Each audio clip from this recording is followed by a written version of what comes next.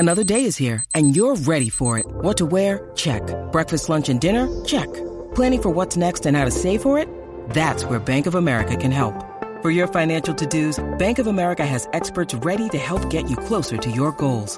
Get started at one of our local financial centers or 24/7 in our mobile banking app. Find a location near you at bankofamerica.com/talktous. What would you like the power to do? Mobile banking requires downloading the app and is only available for select devices. Message and data rates may apply. Bank of America N.A., member FDIC. When you need mealtime inspiration, it's worth shopping Kroger, where you'll find over 30,000 mouth-watering choices that excite your inner foodie. And no matter what tasty choice you make, you'll enjoy our everyday low prices, plus extra ways to save, like digital coupons worth over $600 each week. You can also save up to $1 off per gallon at the pump with fuel points. More savings and more inspiring flavors make shopping Kroger worth it every time. Kroger, fresh for everyone. Fuel restrictions apply. 9. T-minus 8 seconds. 7, 6, 5, 4, 3, 2, 1. We have ignition and liftoff.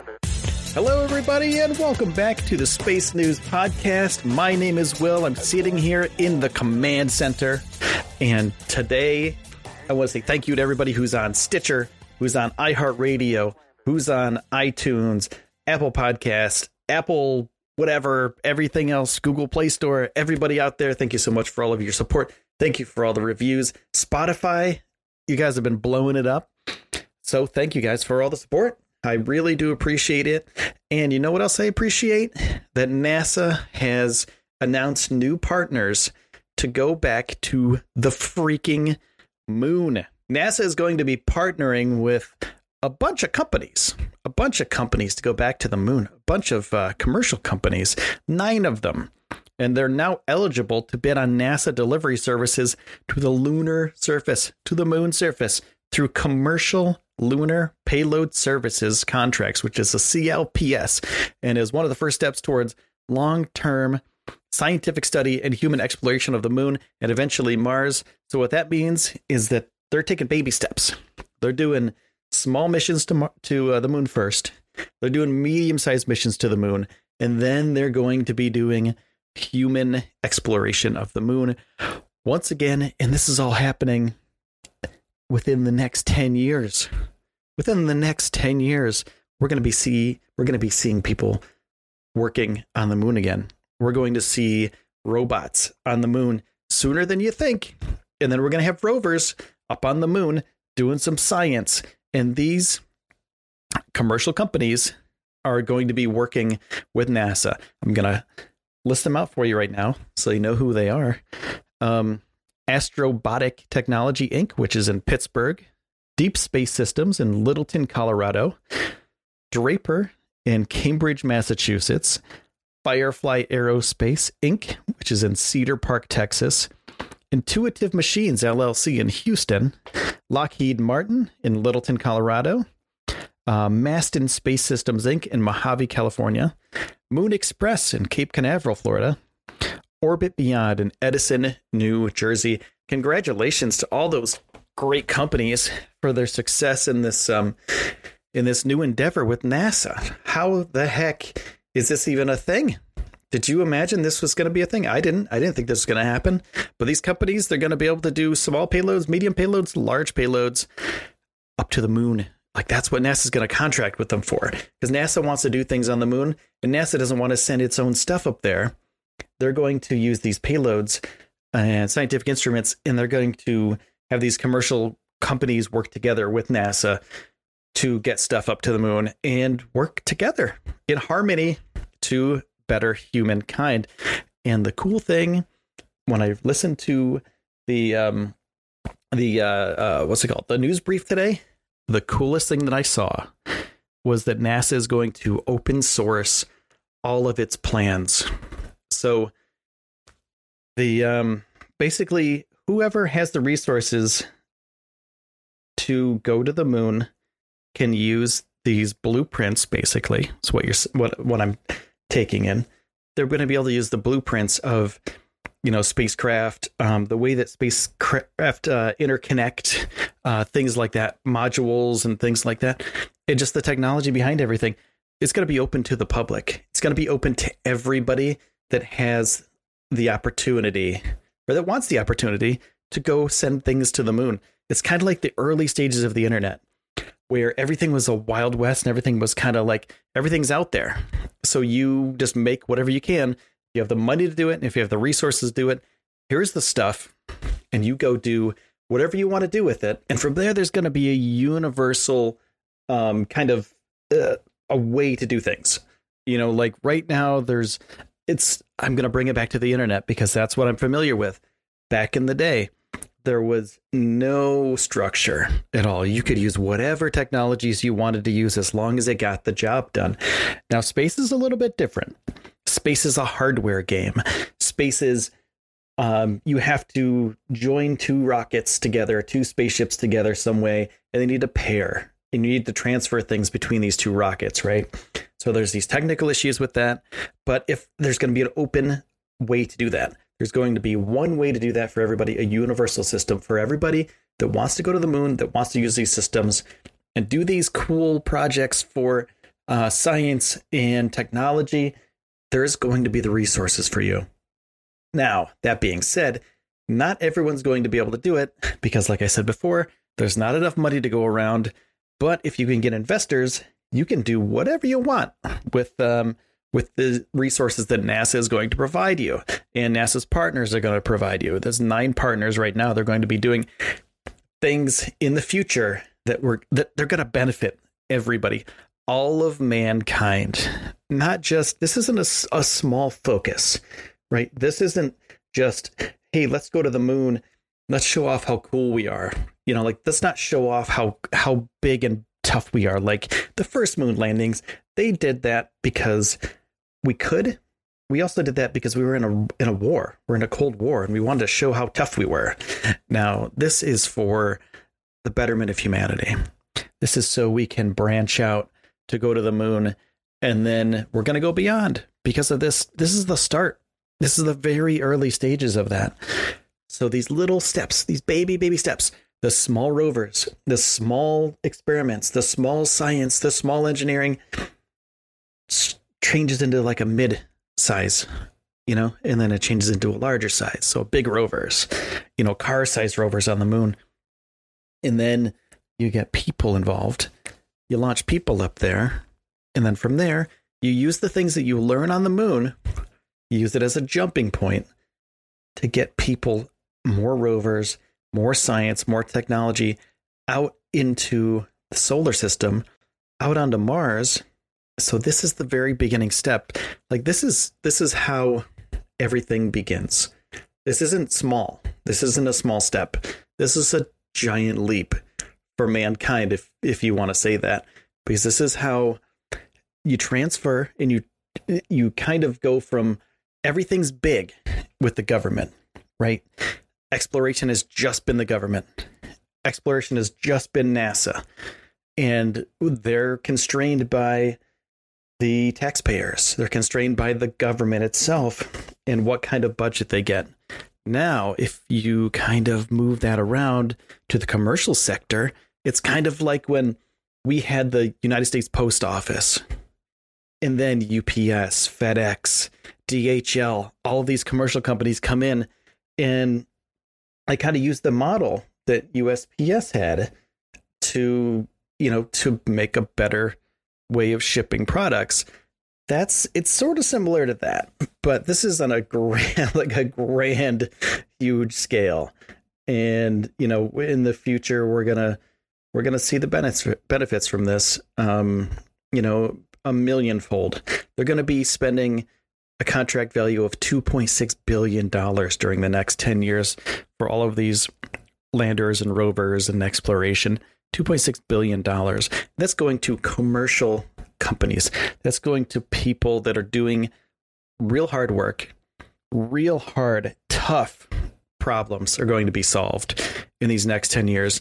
But that's $2.6 billion in the pockets of, to people that are doing these projects. And they can be small or huge. It's up to them, whatever they want to do, you know? And so there's 9 companies out there that are going to be doing this. And, you know, it's going to be there for the future. For the next 10 years, we're going to have people back on the moon. People, like human beings, are going to be walking on the moon. And because of the technology that they lay down now, it's going to be a commonplace thing in about 10 years, 15, 20 years. People are going to be up there all the time. They may have a moon base. During the press conference today, somebody asked if there's going to be people working and living on the moon. And the representative from NASA said he doesn't see a moon base right away, but he sees people, visiting the moon, doing science, doing, experiments and things like that. But then having a habitat up there, sort of like the person asked if it's going to be the new International Space Station, kind of like instead of sending people to the space station, you send them to the moon and they do science up there as opposed to an orbit around the Earth. And the representative said, well, they're going to be up there, but they're probably not going to live up there right away. But that might be a thing in the future. And they're going to find a way to use the moon's billions of tons of water as well, and ice. So it's a huge thing. 10 years. And who knows what's going to happen in the next 10 years? What kind of science is going to happen? What kind of engineering is going to happen? And what's going to happen to our moon in the next 10 years? It's going to be it's going to be full of stuff. It's going to be full of rovers and people and, maybe a habitat eventually. That would be some really insane science fiction-y kind of stuff. So here are the objectives. This is straight from nasa.gov. Lunar surface objectives. Here's number 1. Orchestrate a lunar robotics campaign with a focus on growing commercial base of partnerships and activity that can support U.S. science, technology, and exploration objectives, include international participation where appropriate. The next bullet is support a small commercial lander initiative with an initial strategic presence on the moon no later than 2020. So in a couple of years, we're going to have small things on the moon. Develop a mid to large scale lander initiative working towards human-rated lander. This initiative will focus on enabling commercial and international partnerships. Number 3, 1C, support an early science and technology initiative that includes lunar CubeSats, a virtual lunar institute, and other activities. Number 2, further enable and nurture entrepreneurial and commercial market forces that will define long-term human exploration and exploration of the lunar surface. Number 3, aggressively characterize lunar resources so that their potential future exploitation can be addressed. So that's basically the number 3, I presume, is, use whatever's on the moon, whether it be water ice, whether it be, they said a lot during this presentation that they're going to be studying what kicks up when they land, what kind of dust kicks up when they land. So I don't know what they were getting at with that, but I'm assuming they're going to be using that to build things. I'm assuming they're going to be using that to build structures, because you can't really bring a bunch of stuff up to the moon. That's going to be really expensive. So maybe using the resources there, maybe using the water ice there, melting it down and combining it with this, with the moon dust, with the moon surface to make, who knows, maybe huts, adobe huts, who knows, like mud huts, basically moon mud huts. It's a possibility, to store things or whatever. Maybe that could be the first step. There's also, of course, synthetic materials that are very light and we could probably bring up to the moon.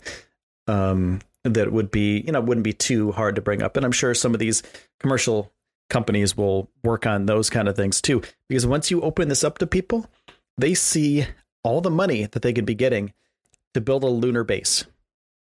So that being said, all these small companies, they can put rovers on the moon, but next thing you know, they're like, hey, I have an idea. Why do we keep sending these rovers up there? They're going to be doing science and stuff, but we need to protect the people when they get there. So let's develop a habitat for people, and let's develop it with these new technologies that we've actually learned by sending these small rovers up to the moon. And, they'll go from there. So in the next 10 years, people will be stepping on the moon again. That's the plan. People will be on the moon, along with tons of rovers, tons of robots, and other cool stuff. And it's not going to stop there. We're going to Mars too. That's the next initiative, Mars and deep space objectives. Rovers and things are going to go further than the moon, off to Mars and beyond. I have a really cool podcast tomorrow. I have a really cool subject about somebody who's planning to go to a moon of another planet, one of Saturn's moons, if you will. And this person has the backing of NASA. This guy's already a billionaire with a B, and he wants to send spaceships to this moon on Saturn, and he wants to look for life. Saturn's moon, look for life. That's it. That's the goal. That's the idea. That's what I'm going to be talking about tomorrow on the podcast. So I want to say thank you, everyone, for checking out this podcast. Thank you for all the support on iTunes, on Apple Podcasts, on Google Play, on Stitcher, on iHeartRadio, every place that you get stuff, get podcasts, like Spotify. You guys are awesome. I mean, Spotify has just jumped up like crazy. Thank you for all the support on Spotify. And, if you want to support more, hit that subscribe button and leave a rating for this podcast wherever you listen to it. Anywhere that you listen to this podcast, and on YouTube as well, because it gets transported over to YouTube automatically. Just leave a comment, leave something. I want to interact with you guys. And I'm setting up a Discord server so we can talk about space, like fun space stuff all the time. Like there's going to be tons of nerding out on the Discord channel. So I'm setting that up tonight. It'll be available tomorrow. I'll let you guys know how to get to it. And from the mothership, the command center in the mothership, this is Will. Thank you again for listening to Space News Podcast. I'm out of here. I will see you tomorrow. We have ignition and liftoff.